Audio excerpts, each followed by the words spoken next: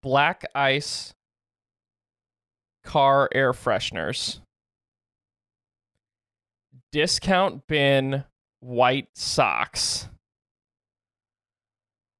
or festive themed pencils. What is the worst stocking stuffer that you can get? Are these things you've actually received? I was pulling off of a list, but I have actually gotten some, like socks, like the cheap, like Bad Hanes socks. Yeah, like the really thin ones that Yep. pill. Yep. Oh. Well, okay, so I'm gonna claim pencils because the pencils I'm imagining are the ones that have like the plastic wrapping. Yes, so then you Ugh. couldn't sharpen them. And whenever were- you tried, it started gumming up the works of your Yes. sharpener. Yes, Yup. and then you'd write and it splinter immediately, and some of them actually split in half. Oh gosh, I'm having flashbacks. That was like the worst thing. Yeah, that sucks, but it's funny because I feel empowered now because, of course, in my profession, I come across those constantly. And now, unless they belong to a kid, I just like throw them away. I'm just like, nope, this is the stupidest thing ever. These are garbage, Yeah. which is very empowering. It does feel like you sort of have the authority over those stupid pencils now. Yes, of like, 'cause you used to control me with your wiles and your desirable shapes, and now you're trash.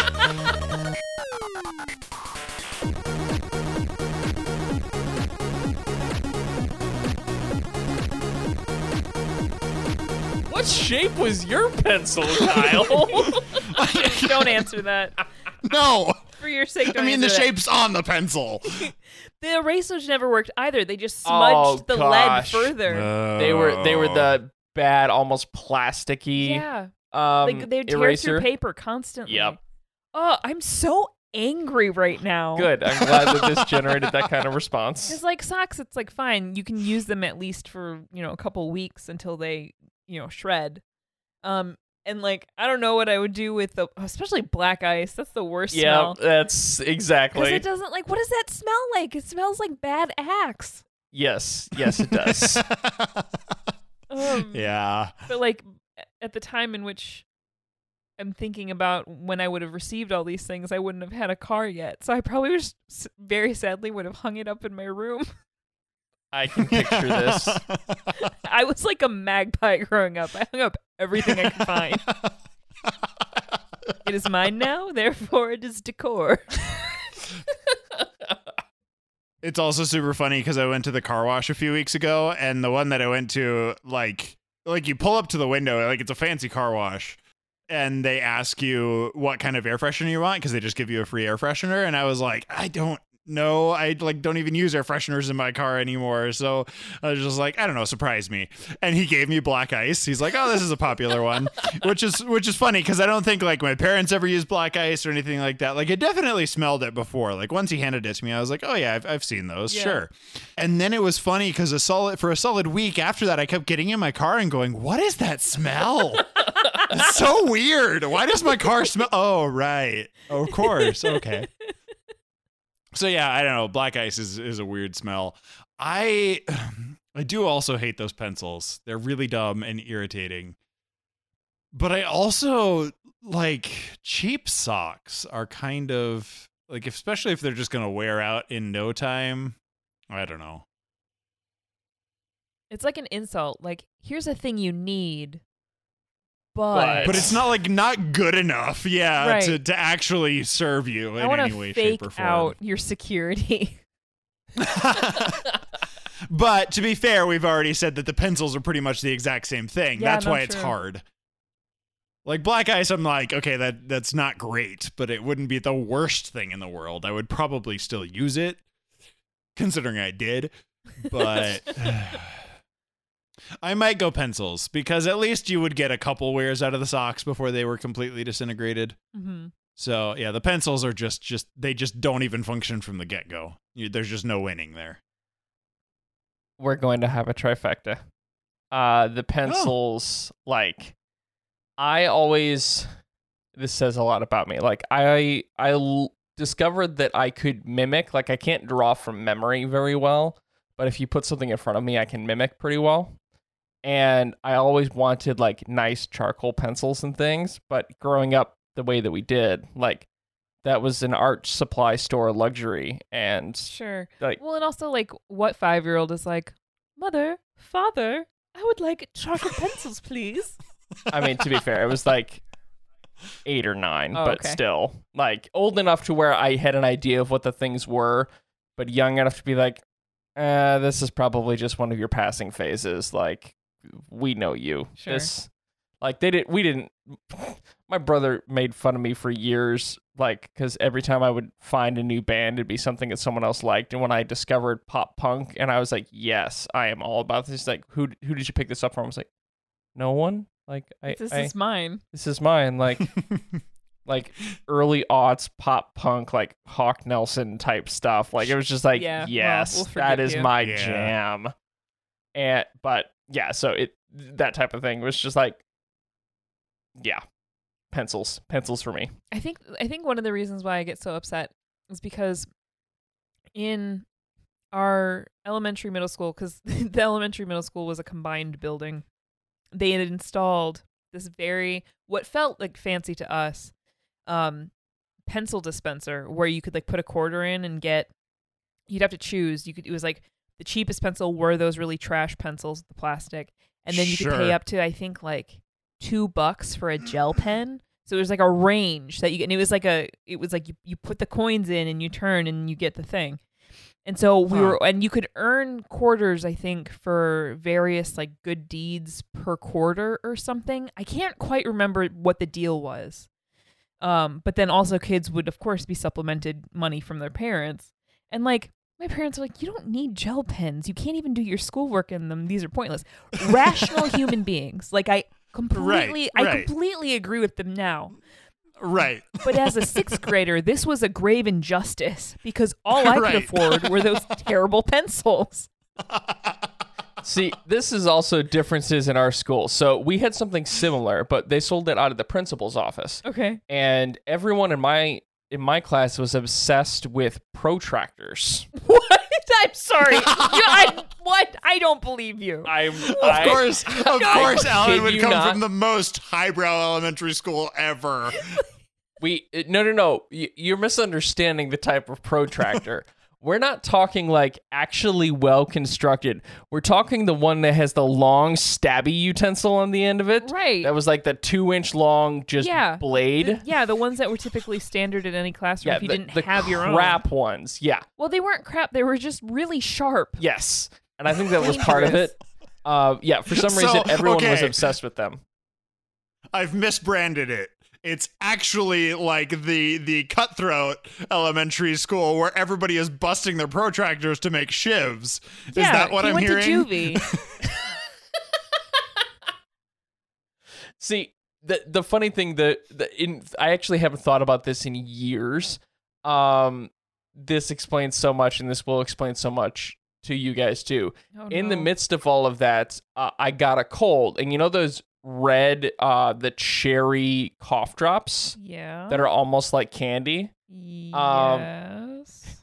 I started selling them to try to get money to be able to buy one of these myself until the teacher caught me selling.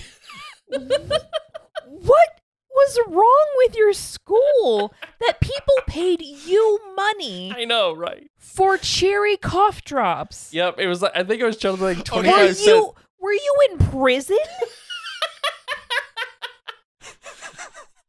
No, it just was hysterical. I actually kind of get this though, because when I was in middle school, one of my buddies and I tried to start like an underground smuggling ring for gum.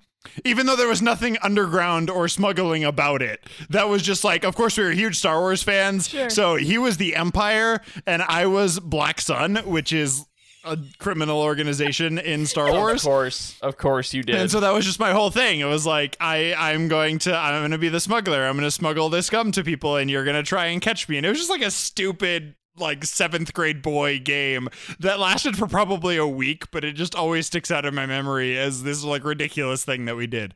And we just kept trying to sell sticks of gum to people for no reason. Like we didn't even do anything with the money except for maybe buy more gum. I didn't have any sort of like entrepreneurial spirit. I did play poker at lunch though until we were caught, and that's about the extent of my money-making scheme. But like, I feel like compared to what you guys are describing, I went to some sort of weird elitist public school that doesn't exist. Because what you're describing is so bizarre to me.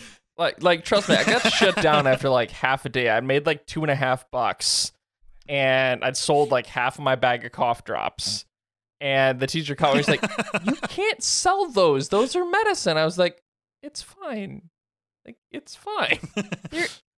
Like, thinking about it, there was a year, I think it was 4th grade, when people were trying to sell their Pokemon cards. Pokemon cards that got was like banned everywhere. in Yeah. our Oh, yeah. elementary school. And That was a thing. And I didn't want to sell mine because I liked Pokemon. So I wanted to keep them. But that was like the extent of any sort of like trade happening. Yeah, no, it's just a thing that happened. Yeah, I definitely don't remember anyone selling drugs for shivs.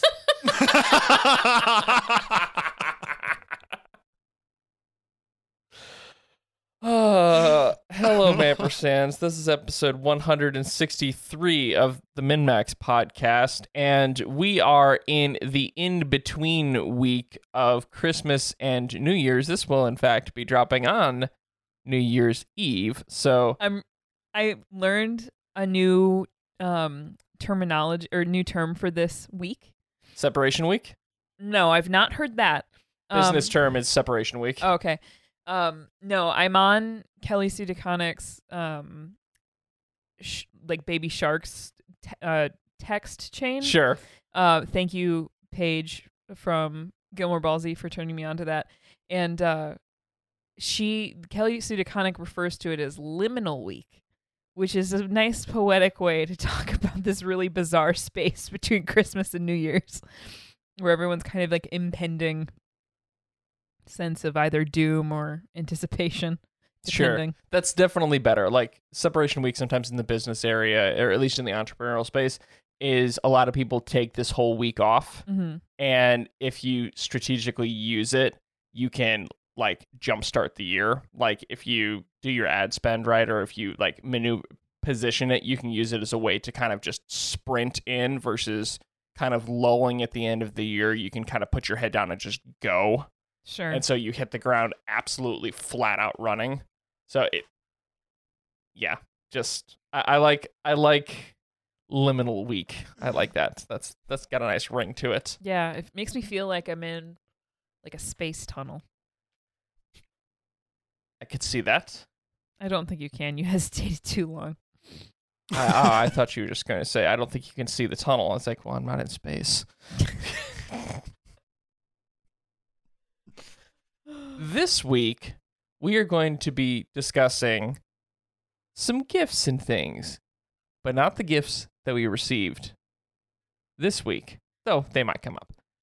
We are going to be discussing gifts from our childhood that shaped us and informed our nerddom. Ashley, I'm going to hand off the baton to you, as this was your kind of brainchild. Sure. Man, there are so many gifts that I really, really loved receiving as a child that definitely shaped who I became.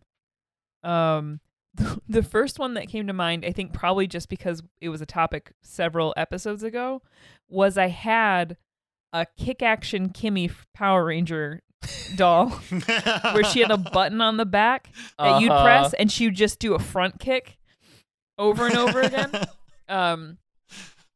That was a great toy. It was before I understood what a nail file did, though, and I thought the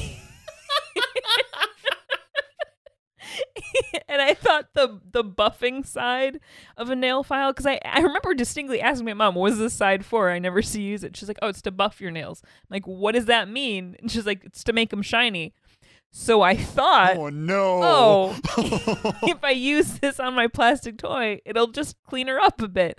So there was like just a little part of her face shield where like the black face shield part was just like slightly worn away, because I learned very quickly like, oh no, this is taking the paint off. This is dumb. So lesson learned. But it is now definitively no one can claim that Power Rangers action figure. That is mine because I made my mark on it. That is very true. Oh gosh, it was such a me thing to do. So that was a great toy that I really loved. Did you get your? This is another callback to several. Well, this would have been earlier in quarantine, in the quarantine episodes. We have mentioned your godforsaken Furby. Was that a Christmas present at some point? Because it was a Christmas Furby. Oh, I knew that was coming up. Yeah, I was gonna say we know I'm gonna have to link back to whatever episode that was because we've discovered that this may be the center of all of Ashley's neuroses. a little bit. Anything AI, I swiftly turned my back on after this experience. Like metaphorically speaking, you would never lose eye contact with the Furby because you never knew where it was gonna pop up in the room. Oh yeah, no, I need to know where these things are at all times. It's like an episode of Blink and Doctor Who, except replaced. Oh my gosh, that would be the most horrifying supercut. Replace all the angels in Blink with Furbies. That would be really scary. Truly, because I even remember when Furbies came out and they had like the mini Furbies that they sold in Happy Meals and stuff, and people were going nuts for those. So yeah, so I was like in the just like I wasn't early in the Furby phase. I wanted a Furby early on, but they were still like wildly super expensive. Yeah. So I didn't actually get gifted a Furby until like midway through the craze when they were starting to come down in price and they were trying to like pull out different novelties to get people to still be interested. Right. So I got the Christmas Furby, which was entirely red, including red eyes. Oh no! With a Christmas cap at a jaunty little angle. And like upon receiving the gift, I was wildly excited because it was a Furby that I'd been waiting for forever. And it didn't look like any of the other girls in Girl Scout Troop 257. They didn't look like a Furby they had. So I was thrilled. But then, you know, as with any kid, playing with my toys, Furby got kicked underneath my bed. Didn't think about it again for a long time until the battery started to die on it and it started to function on its own underneath my bed in the middle of the night. So I really regretted teaching it any English. Would it have been better if you taught it a different language? It's just, you know, you don't want to hear "feed me" at 3 a.m. No, I can see where that would be disconcerting. Me hungry. No, you're not. You're dead. That's what you are. Rip those batteries out real quick. Oh, that was such a weird, creepy thing. Yeah.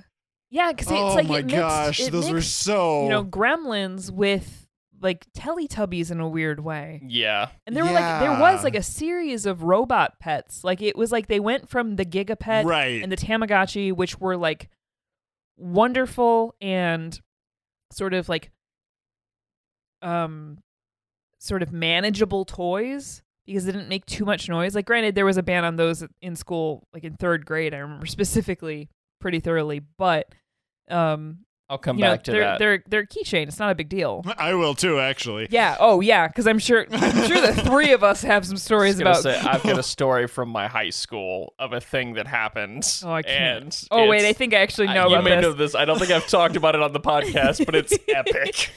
But yeah, there was like a string of those like robotic pets suddenly. Yeah. My brother. The dog. Yeah. My brother had a version of that dog, and like the dog was kind of cute because it was very obviously not a real dog. It was, shiny and chrome. It was kind of like a child version of Astro from the Jetsons. Yeah, and it like had a repetitive series of actions. Yeah. Whereas a Furby felt a little too randomized for my taste. There really was no predicting that mofo. So that doesn't so much inform my nerddom so much as many of my neuroses. And rightly so. I mean, that's probably why half of the problems exist within the millennial generation, right? Like, we all got Furbies as a kid, and it screwed us up for life because those things were just like nightmare fuel incarnate. Especially when they started glitching and talking to you when they weren't supposed to. Right. I think I'm wondering now if that's why so many millennials are as attached to their actual pets as they are. Because Right. they're like trying to make up for the failed fake pet ownership they had growing up. Huh. I'll never forget to feed you again. Oh, no. See, I never Oh, dear. I never had a Furby. Count your blessings, sir. Yeah, seriously, though. So my birthday is within 3 weeks of Christmas. So as one does when that happens, your birthday and Christmas tend to get lumped. Okay. So it's kind of one spending spree, if you will. So you get presents. And my aunt and uncle probably did this the best, and it explains so much. In 2000, or not 2000, so sorry. In 1995, in the winter of 1995, a little animated feature film by Pixar came out called Toy Story. And I was absolutely obsessed with Buzz Lightyear. Just absolutely obsessed. Like, I actually liked Woody a little bit more, but the like mechanics of Buzz, like that, I loved everything So about you it. wanted to be Buzz, but have Yes. So my aunt and uncle went out, and they went out everywhere. At this point, they were living in Illinois. They went over into Iowa. They had to go into Iowa City to find one. They managed to find one left. And so for that Christmas, I got a Buzz Lightyear. And so for the next several years, I still had it into college. Like, I don't know where it ended up. I think at some point it must have gotten put in a rummage sale somewhere. sure. But I had like this Buzz Lightyear action figure, like the large one that When you Andy press the red has. button and you did. Yeah, like pops the wings out. Like it was Yep. like Yeah. it was Yep. so good. Ryan had the same one growing up. I was I did too. it was so exciting. Like that was arguably one of the best presents I ever got as a child, second only to the set of fake 6-shooters that I got where I could play cowboy all the time. And I wanted nothing more than to be a cowboy for the longest period, well into my teens, and could spin toy pistols like nobody's business. I loved them so much. It informed my love of Westerns. It makes, the more you talk about your childhood, it really makes me uncomfortable how many things you have in common with my brother. Because seriously, if we had grown up in the same hometown, you guys would have been such good friends. Oh, I'm sure. Because you sound like you had all the same hobbies. Yeah. Oh, my Kyle, what about goodness. you? What is something that kind of comes to mind? Oh, okay. So it's kind of it's not really in the vein of Furbies, but just in the general like 90s noise making toys. So it was something very similar to like Bop It, or there was another one I feel like.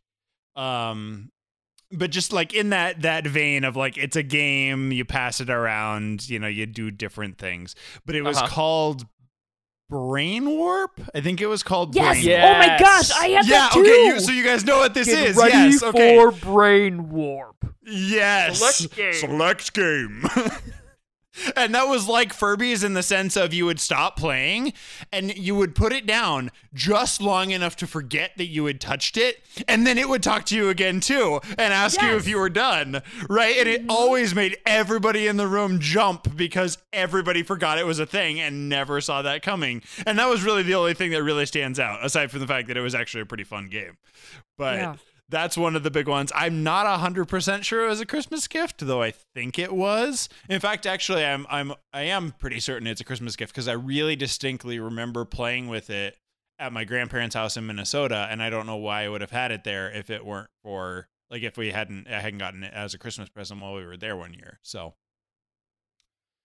Yeah, I remember us getting Brain Warp for Christmas as well because we stood in the living room, I swear, for like an hour, passing it back and forth, playing the group games. Right. And I remember bringing it to a camp I worked at once because none of the kids would have known what it was. So by that time, it was like enough of a novelty that they're like, let's play Brain Warp. That game was fun. I'm like, yes, absolutely. Right? I will share my childhood possessions with you. I'm not 100% sure, but that was one that like stuck out enough for me that I'm pretty sure I have it in a box somewhere to this day. Like, we have to figure out a way I know it's around to have somewhere. 2 Brain Warp games going at the same time. That will be the real trick. Oh man, that would be nuts. That would be. Trying to like single out the sound so you focus on the one that is in your hands. Yeah, right. Seems like something that somebody who's an electrical engineer with either a Raspberry Pi or something like that could hardwire to talk to each other over the internet. Oh, like that'd I feel be like fascinating. that's a project that someone should do. Somebody please come up with some Brain Warp mods because this game's too good to let go. It really was, though. It was so much. It was superior to the Bop It. Have to say, Neighbors got the Bop It, and I was like, "What's this piece of junk?" I'm gonna pull out Brain Warp, and I'm gonna heck yeah, pogo stick on over to your place with my Brain Warp, and then we'll see who got the better Christmas gift. Now it's getting slightly creepy how similar, at least in this one very specific way, you and I were, Ashley. Okay, so I have to ask you, did you guys ever dream up a toy that you were convinced existed? I dreamed up many things I was convinced existed. I am certain I came up with many words that are not in the English language, so go on. So at one point, I couldn't have been more than 6 or 7. I dreamt that I had a toy blue jackhammer.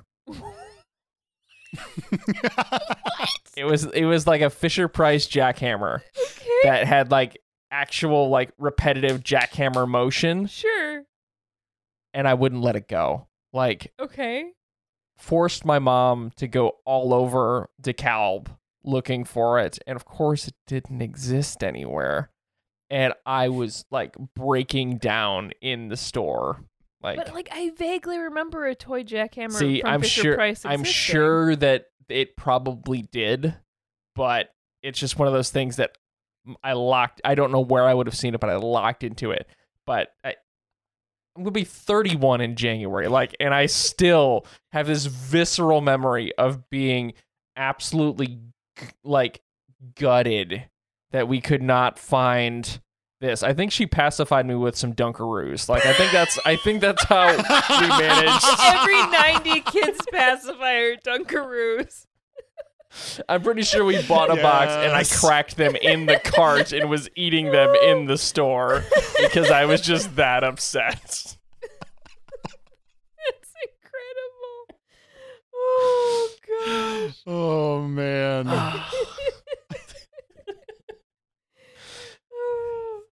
So you've sent me down the rabbit hole because there's I've gotten a bunch of gifts that have both informed my nerdiness and explain me quite a bit. Like my brother and I, we were late to the personal computer game. So like we got one probably the first one we got was DOS based. So I learned how to navigate DOS at like 5 or 6 years old to be able to play like Oregon Trail and what's the math was it called Math Wars? And Was it like space themed? and that you were a little guy running around solving simple math problems to something I like think that. So I think you're right. There was also Letter Wars or something. Yeah, I remember Or the letter. maybe it was Grammar Wars. I don't remember something. Grammar Wars. I remember the math one really stressing me out because I was pretty terrible at like time sensitive math Sure. stuff. So that would always just like make me break out in a cold sweat. Yeah, I just remember doing that. But I start there because then we got upgraded because my uncle was a computer engineer for John Deere. And so they always had computers rotating through their house. Like they always were building and upgrading. And so we got a Windows 3.1 computer, which was compatible with a CD-ROM drive. And so for Christmas, my brother and I got a CD-ROM drive and a game. Except we accidentally came across the game first. And so we opened it up and it was called Civil War. And basically it was like a RTS game to where you played as the North and the South and you were just trying to basically play Civilization. But it was Civil War. And as soon as we opened the CD, we both lost our ever-loving minds. And then my dad started laughing and like found this super heavy box that contained the CD-ROM. But then it had to sit for like 6 weeks because my uncle had to come up and help us install it because neither of us knew what we were doing at that point.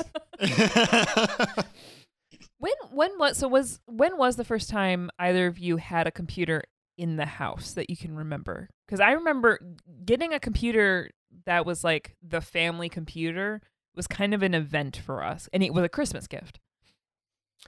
I was probably 6 or 7, and we got the DOS. It was a 386 DOS system, and basically got it for basic word processing. We got a old whatchamacallit printer, dot matrix printer at the same time, so then we could do basic word composition on it.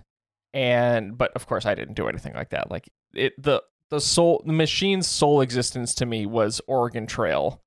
And I played that countless hours and made the tombstones that say, "What would you like to say in your tombstone?" "Pepperoni and cheese, please." And sausage hold the mushrooms, because they were tombstones. Did all first and second graders in the 90s have the same joke? Yes. Probably. Shared life experience. We all died of dysentery at least 10 times. Oh, yeah. We've seen things. See, I think I was a little behind the times on Oregon Trail because I don't remember ever really playing it that much. I'm trying to think because I feel like we must have had a computer by the time I was probably about 7, but I don't really remember using it until I was maybe closer to like 9 or 10. But I feel like it was in the house like for a while. Like my mom needed it, and so she was using it before like I was ever allowed to touch it. So I think I probably would have been like around 9-ish by the time I ever actually got to like sit down and actually use it and play games on it and stuff. And it was, I don't think it was even a Windows 98. I mean, maybe the first one we had was, but the first one that sticks out in my mind was a Windows Vista machine, which feels like it should have been a lot longer ago. I don't know. I might be just like jumbling a lot of memories because that doesn't feel right to me. But anyway, sure. Yeah, I remember.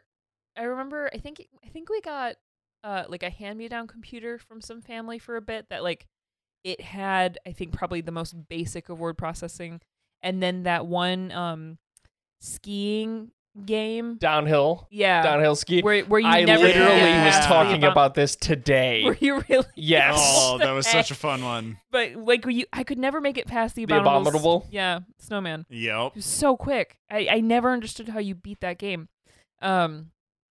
And I would go, and we kept it like in the hottest room in our house upstairs. Oof. I think intentionally to try to keep us from wanting to be on it.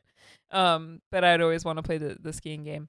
But we didn't get like a computer that was for everyone to use that actually had multiple programs and stuff until I was like 13. And it was Windows 98, and it came with the big cow patterned like The gateway. binder, of CD-ROM Yep. games and stuff. So we'd like maybe speak in teachers typing. We had this like I Spy game for my brother. We had Oregon Trail and Amazon Trail. I forgot about Amazon Trail. Yeah. Yeah, actually, I think I played Amazon Trail way more. I think I had Amazon Trail and I never had Yeah. Oregon Trail. So I Like played the- a fair amount of Amazon Trail. The like original fishing grind. Like that's the constant just catching fish. Yes. Figuring Oh, out man, what was I that forgot Oh all my all about gosh, I that. haven't thought about that in forever. Yeah, and that was like a major gift. We were all kind of obsessed with this computer because there was just so much we could do on it. I was obsessed, oddly enough, with the encyclopedia because there was a whole languages section, almost like Duolingo before there was Duolingo, Yeah. where we could learn how to count, and there was like a limited number of phrases and stuff. So my brother and I was trying to learn Irish Gaelic at the time, and I'm sure my brother picked up on that and then started doing it. Because, like, why not, you know? Of course you were. Of course you were. What else would young Ashley be doing? Well, I was 13, so, like, I knew enough to kind of, like, have an idea of what I thought would be cool to know. Unfortunately, my peers did not find that very interesting. Shocker. I mean, they were objectively wrong, but I agree.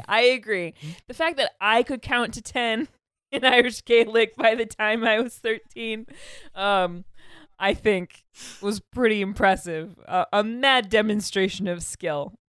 Unfortunately, that was not where the social capital was at those days. See, I remember playing Where in the World is Carmen Sandiego, except Yeah. this is when it had its own specialized like encyclopedia that it came with that was a Yes. hardback. Yeah.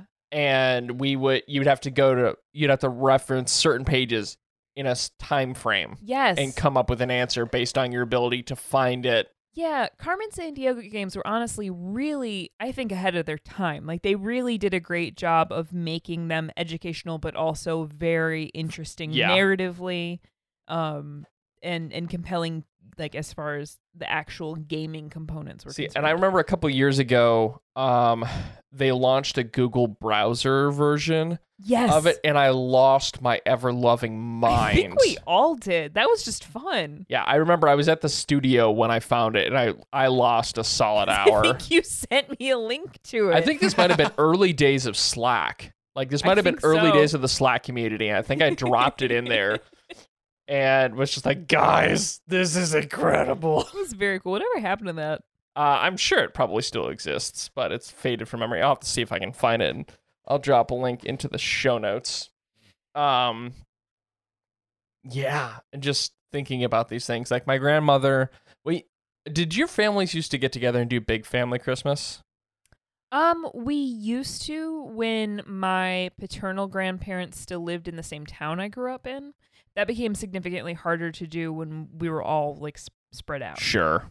But both sides kind of had their own family Christmases, which was always fun because then everyone would compare toys and stuff.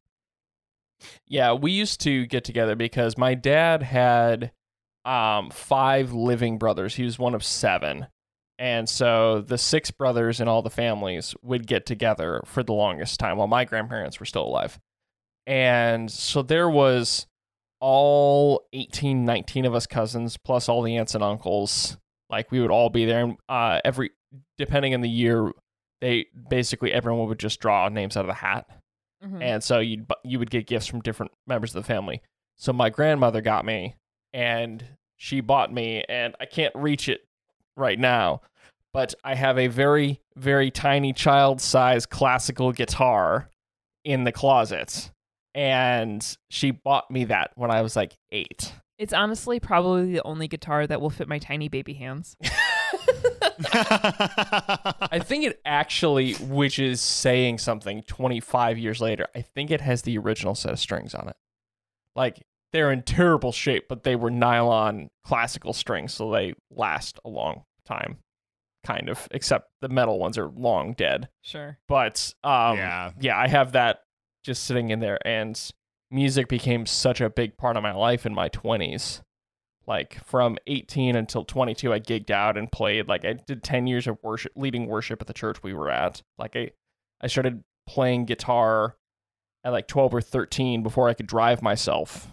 And at the time, it makes perfect sense. Like, the senior pastor's like, no, Alan, you're not playing guitar. We need Tim. And at one point, the guy who typically led guitar was sick, and his guitar was there, and I was like, I can play it. And they're like, okay, I mean, just practice. And then I played it well, and they're like, oh, okay, well, yeah, you can play anytime you want. That's fine.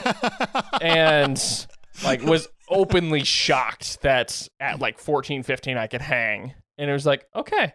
And then from then on, like, I learned the guy I ended up in a band with and learned with, like, went to school for music at Augustana, like, John Mayer fame Augustana. And like, it just, he has forgotten more in the 80s from all of the alcoholism and drugs that he did, by his own admission, that most people ever know. Like, he's the type of guy who can hear an Eddie Van Halen solo and listen to it twice and play it. Like, it's just that level gross skill playing behind him. So it's just like, music became such a big part of my life, and even it still is. Like, I still play quite some. I picked it more back up in the past year or so than I have. You've had more time to be able to do and so. Space, and actually have equipment. We've been a little busy. It's true. Kind of hard to move internationally with the guitar and all of the other things you need to live. Yeah, the guitar. One of the guitars was always a second trip plan for when we were in the UK. Sure it was.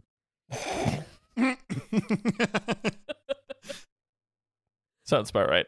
Oh my gosh. You mentioned a little bit ago, well, it feels like forever ago now, we've covered so much ground.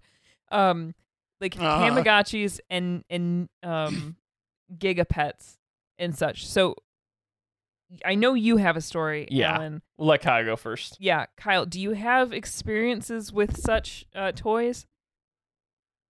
Yes, absolutely. So the one that stands out, because it was so unique and like, even to like all the other kids, like, this was like how did you even find that? That's insane. So you guys know the show Rugrats, right? Yeah. Yes. The Reptar with one? The babies. The Reptar Gigapet. I had the Reptar Gigapet, and I was like the only one. And it was crazy because I got it as a party favor for like a friend in like second grade who, like, I wasn't even like that close to her. It was just one of those, like, she thought I was cool in second grade, so she invited me to her birthday party like second graders do. And so I go to this birthday party and I get a Gigapet, a Reptar Gigapet, as a party favor. And like, everybody thought it was the coolest thing ever. And I remember, like, I played with it forever. But I remember at one point I took it to school, and then I lost it, or somebody stole it or something like that. And I got it back. So that was the good part, is they found it. Somebody had taken it, but the teacher found it and gave it back to me. And I think it was actually because of that event specifically that stuff was banned from the school afterwards. They were just like, yeah, just don't bring these to school anymore, please. But yeah, no, that Reptar Gigapet was like the coolest thing ever when I was in second grade. Yes. I remember that one. Yep. I vaguely remember when that I'm glad you guys do, because it feels like one of those things that, like I said, it was like nobody else had ever seen them, or like, even knew that it existed. So it always felt like this incredibly unique, cool, like mystical thing. And it still kind of does. Like I think back on it and it feels like I was like the holder of the sacred relic that everybody else wished they could have had. But despite the fact that apparently other people had it too, which actually makes me feel better as an adult. But Yeah, I still have all of my sort of like pocket pets in a box somewhere because I just had them with like I think a bunch of keychains I was collecting when I was a kid. So I had the orange Tamagotchi, which was the one that was the most compelling to me because it was the hardest one to evolve all the way through. Then I had the yellow Gigapet with pink buttons that I believe was a puppy. And that vaguely remembering this. Yeah, and that was like fine, but it was too much like a real pet, and I liked the alien Tamagotchi thing more. Yeah, I think I had a Tamagotchi. Yeah. And then I don't know if you guys remember this, when the Pikachu Pocket Pikachu? Yes. Came out that you could clip on your belt. Yep. And it was like a step counter, which has some problematic implications for children. Pedometer. But kids would always just like sit instead of walking anywhere, just like with Pokemon Go, they would just sit and shake it. Yep. And that's definitely what I did. I was like, it's Wisconsin in January. Where am I going to be walking with this thing? I'm going to sit on my couch, thank you, and drive my parents insane. Yep.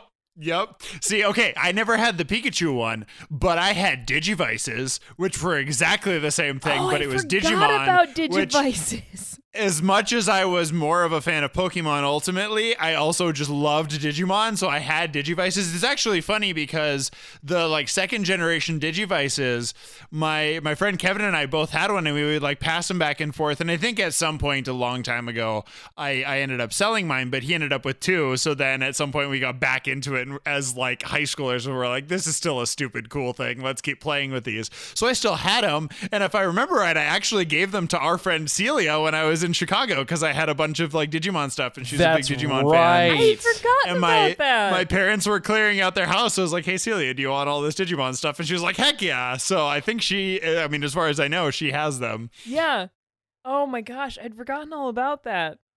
Yep. Because that was a really exciting Digivices moment. were the jam. Yeah. Yeah, it's funny because there weren't a lot of people interested in or even familiar with Digimon in our hometown growing up. It was like this makes sense now because you are a couple years younger than me, but it was like such a distinct rift between like the older Pokemon crew and then the younger Digimon crew. That was like, we're cooler. We got into this well before you. Digimon's a new thing, and everyone knows that new things are faux pas. Which is hilarious to think back on now that we thought we were sophisticated for liking Pokemon. Yeah, see, I never was good about... I would lose patience with Tamagotchis and things. Like, if you can imagine...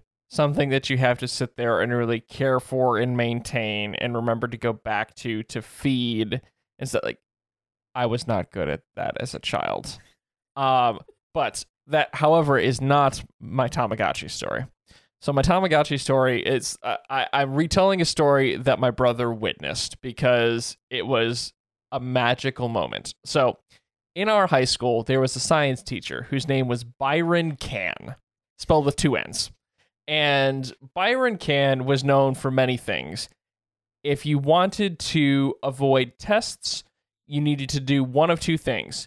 Get him talking about Canada or weed. If you did that, you could successfully get him off tests. I tested this and managed to get a test delayed by bringing up Canada. You are not doing a good job of discouraging the belief that you did go to a prison school.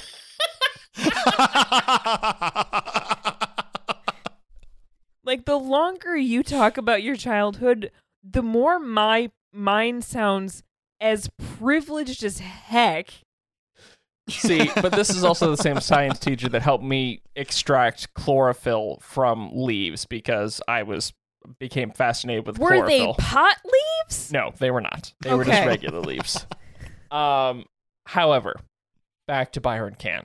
So, in the heyday of the Tamagotchi phase, there was obviously the ban in schools. Yeah. And if they went off in class, you had to turn them in. So, several months into this, I want to say this was winter of like the big Tamagotchi season, Byron had had enough. And one of the like straight A students, theirs went off. And Byron snapped just a little bit. So he had her bring it forward. He proceeded to then take it from her, grab a beaker of water, and dunk it repeatedly while laughing maniacally like a mad scientist. Just completely frying and short-circuiting. I cannot imagine the conversation with that girl's parents. I can't either. Yeah. Like, knowing them and knowing her, like, it would have been interesting to say the least. Because on the one hand, sure, shouldn't have a toy in class. Annoying, especially if it had the sound on. On the other, Willful destruction of property. oh, Yeah. It also didn't hurt that Oh. she was also on the Quiz Bowl team that he coached and, like, was very well known and knew better. And I'm sure had been Sure. repeatedly warned and told, like, he wasn't one to snap like that very often. And I only heard of the one story. But it kind of took on mythic proportions. But yes, I also did, in fact, test can I get him talking about Canada long enough to delay the start of a test to where he can't actually give us the test because we will not complete it within the allotted time frame, and successfully got him to have to push a test. See, we had a geography teacher in high school who was that. He always wanted to talk about Banff, Canada, because he loved Banff is beautiful. because he wanted to vacation there all the time. And so if you got him talking about Banff, that's everything was out. The whole agenda was gone. Banff is also a Fairmont hotel, just saying. Beautiful. Yes. Our chemistry teacher you could keep from doing anything productive by asking pointless questions. And I, in fact, stalled a very intense exam by asking him if it was possible to reverse bleach something. Is that the dumbest question you could ever ask? Yeah. Did we talk about it the entire hour? Yeah. And I was that day's hero. See, that's the difference between you and I. Everyone hated me because I was ready for the test and decided I was just going to try this as an experiment to see if I could actually succeed in doing it. And everyone was pissed because they'd been cramming the whole day before and the whole night before to try to pass this test because I think it was a biology class and he was notoriously hard. And I just got the test pushed. And at that point, we were on block scheduling too, so it was It was a full 2 days later. Oh gosh, I would have hated you too. And I'm pretty sure I just walked out of the class just like, yes, I have managed to do it. See, I as much as I'm sorry to admit this as an adult, and I had learned better by high school, so I never did anything like this in like high school or middle school, but like as an elementary school kid and the son of a teacher, I was that kid who would, like, when the other kids would try to pull shenanigans with the substitute would look at me and I'd be like, yeah, no, dude, they're full of crap. Like, that's not how this works. And they know it. So of course the other kids are like, oh, Kyle, you're such a teacher's pet. Well, yeah, that's that. I'm sorry, guys. No, That's I'm how a I'm substitute hardwired. teacher's pet. Did you guys Yeah. ever know the substitute teachers And a teacher's personally child. outside of your school system when they came in? Oh no, yucky. Gross. I did actually. One of them was my youth pastor. For One a of while. them was my firearms instructor when I took the hunter's Oh, safety dear. course. So all of a sudden and Steve drove a super tiny car, like think like a Ford Fiat. Steve was 6'8" and 260. He drove the tiniest car and was a giant of a man and had just this super deep voice and had like the beard and everything. So I walk into my math class one day and he's there and I'm just like, "Hi, Steve." And he was just like, "Hello, Alan. Today you need to call me Mr. Berg." And I'm like, "Okay, Mr. Berg." See, I can imagine this happening. I can do you one better though. I didn't know my substitute teachers outside of school. I did know the school grounds police officers by name though, because we'd have them over for dinner and such. So it'd be "Oh, hey Becky." I mean, Officer Becky. Like,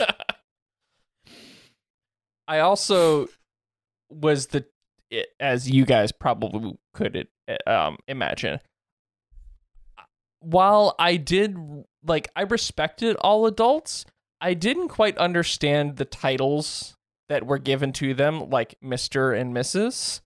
Like, what for do you some, mean you didn't understand them. Like, was this a willful misunderstanding?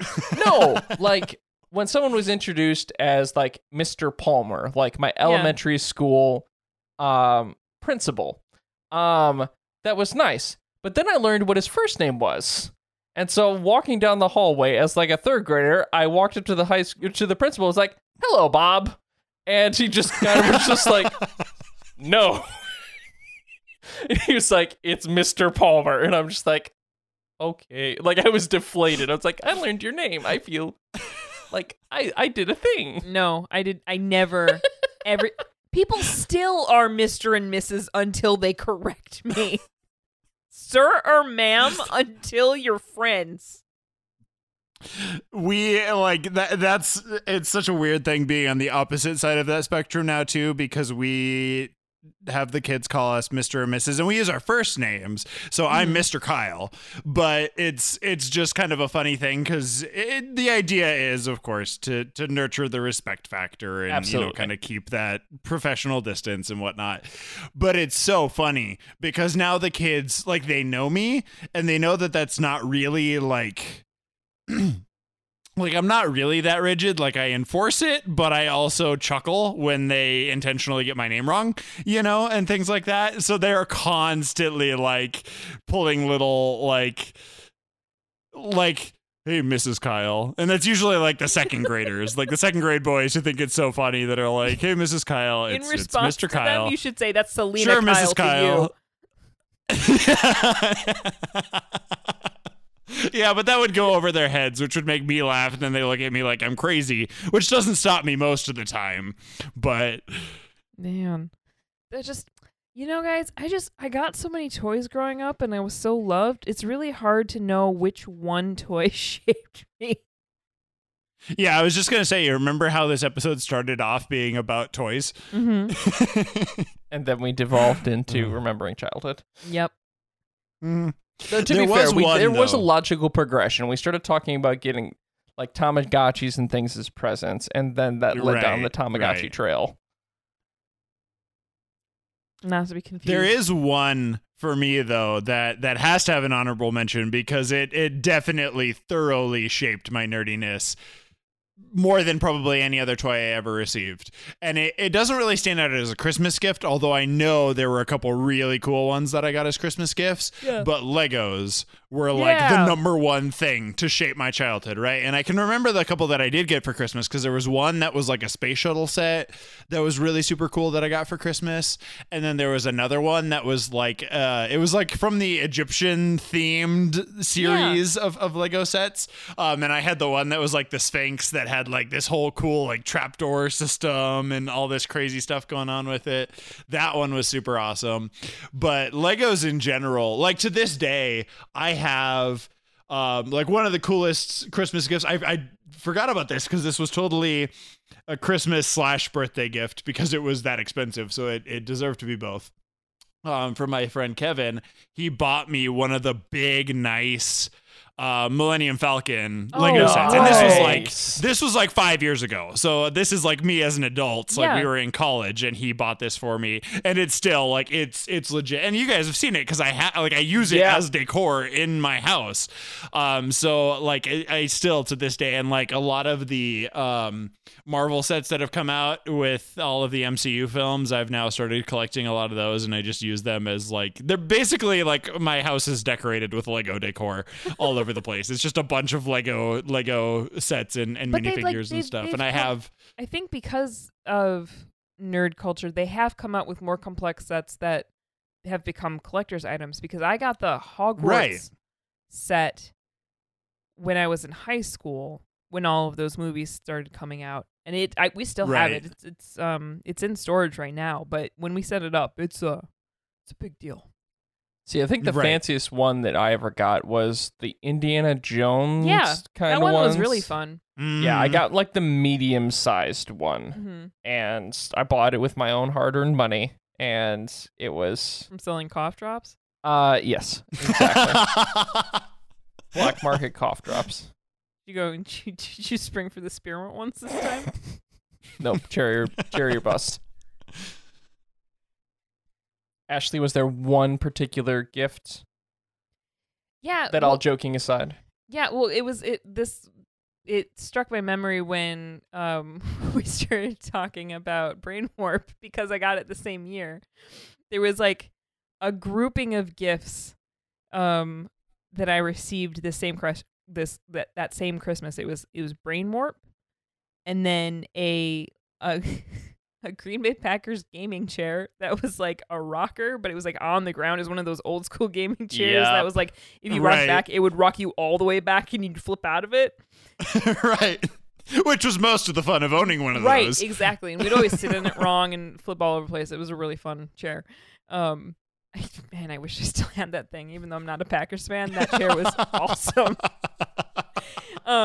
But that same year, I also received a Game Boy Color, and this was this I think informs a lot of my nerdiness, because it was the first time, really, aside from, because my mom had the Game Boy that came when they started taking the Game Boy, and then they started, instead of the slate gray color, they started making like the yellow one. Yep. And the red one. So my mom got the yellow one, and we played Tetris 2, not the first Tetris 2 on it. But it still wasn't like mine. It was my mom's. So then when I got the Game Boy Color, that was mine. And when I was a kid, I was a really shy gamer. So I'd get really upset and really embarrassed anytime I'd make a mistake in a game, and then I'd rage quit. Not because I didn't want to play the game, but because I felt really dumb about having made a mistake and not looking like I knew what I was doing. Classic Ashley behavior. So in having a Game Boy of my own, I could play video games without being watched the entire time, which made me a more confident gamer and made me realize, I actually do like video gaming.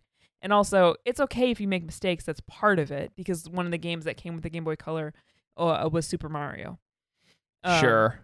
And so like, the farther you progress in the game, obviously the harder it gets. So like you're going to be making mistakes all the time. And so that kind of opened up gaming for me, because I was no longer just like the girl cousin who couldn't hack it, because now I could practice in my own time and grow confident in my own gaming skills without having to like demonstrate it immediately, or, not have to be embarrassed if a scene in a video game freaked me out, because don't even get me started on Tomb Raider.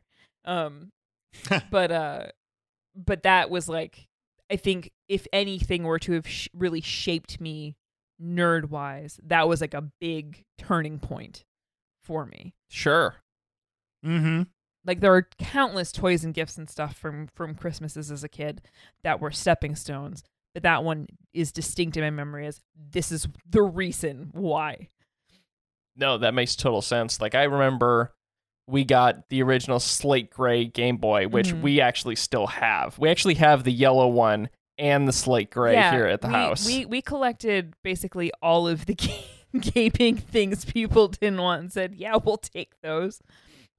We have so many of them now. I think we've got 4 old school Game Boys, 1 Game Boy Advance. We've got our DSs, and like we've just got a bunch of Game Boy stuff. We just don't really use them too much because it's not really our medium. But I remember when we got Game Boy and started playing things like Paperboy, and then I got the original. It's when all of my secondhand gaming started, and I would just accumulate other people's older systems, and I just made it a habit. And so it started the collectorness of recognizing game systems that people have left behind that still had value and still had fun things to do. So I started collecting them.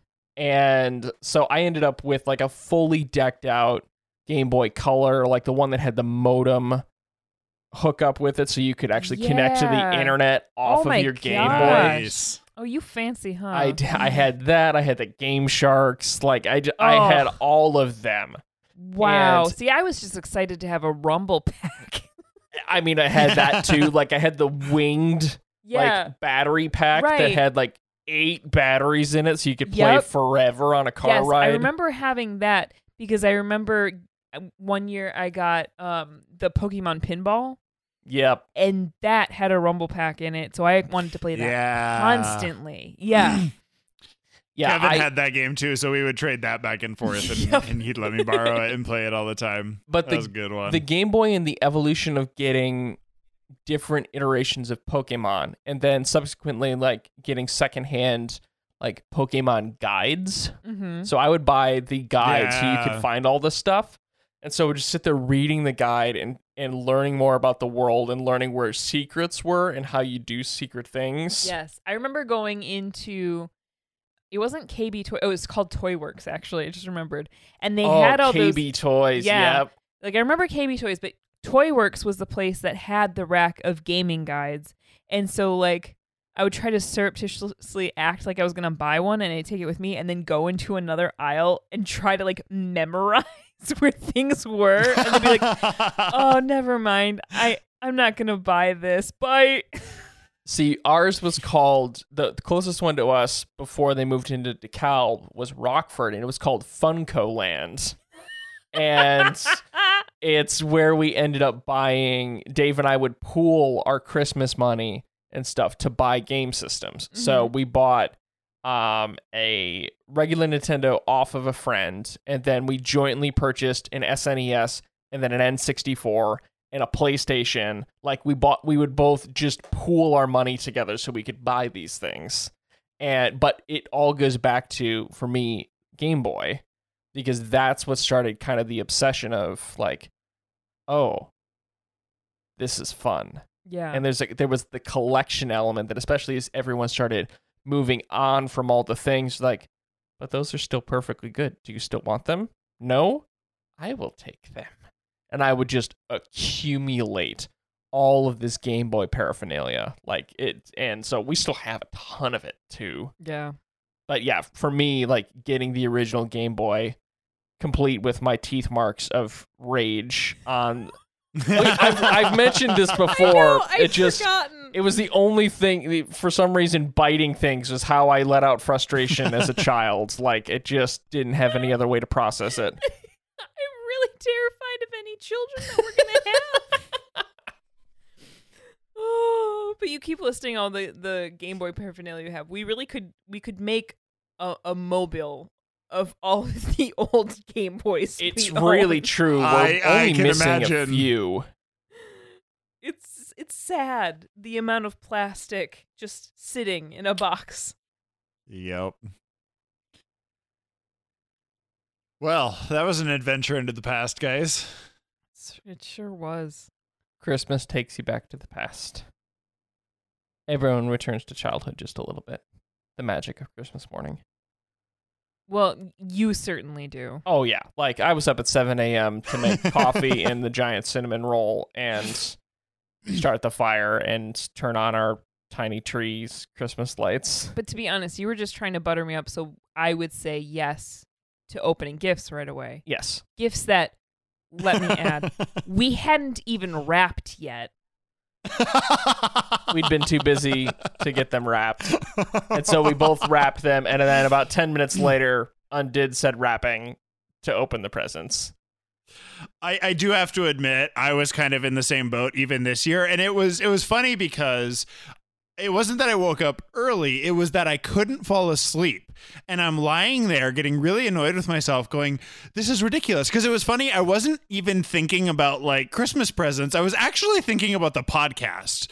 Like just like I was hardcore buzzing after we recorded our St. Nicholas episode. And then I just was just like, well, daydreaming, but in bed, about like podcast stuff. And I just couldn't fall asleep for the longest time. And I was getting so annoyed. And then I realized that I did what I always do. And I had been drinking rum and Coke all evening. And I was like, well, duh. So now I'm caffeinated as all get out. No wonder I'm not sleeping. So it was a very interesting, like, I can't tell you how many times that happens where I just get like excited about something and then I can't sleep. And then that's when I remember, oh, right, I was drinking caffeine like 2 hours ago. That's why I'm not sleeping. It's one of the most Kyle things I've ever heard.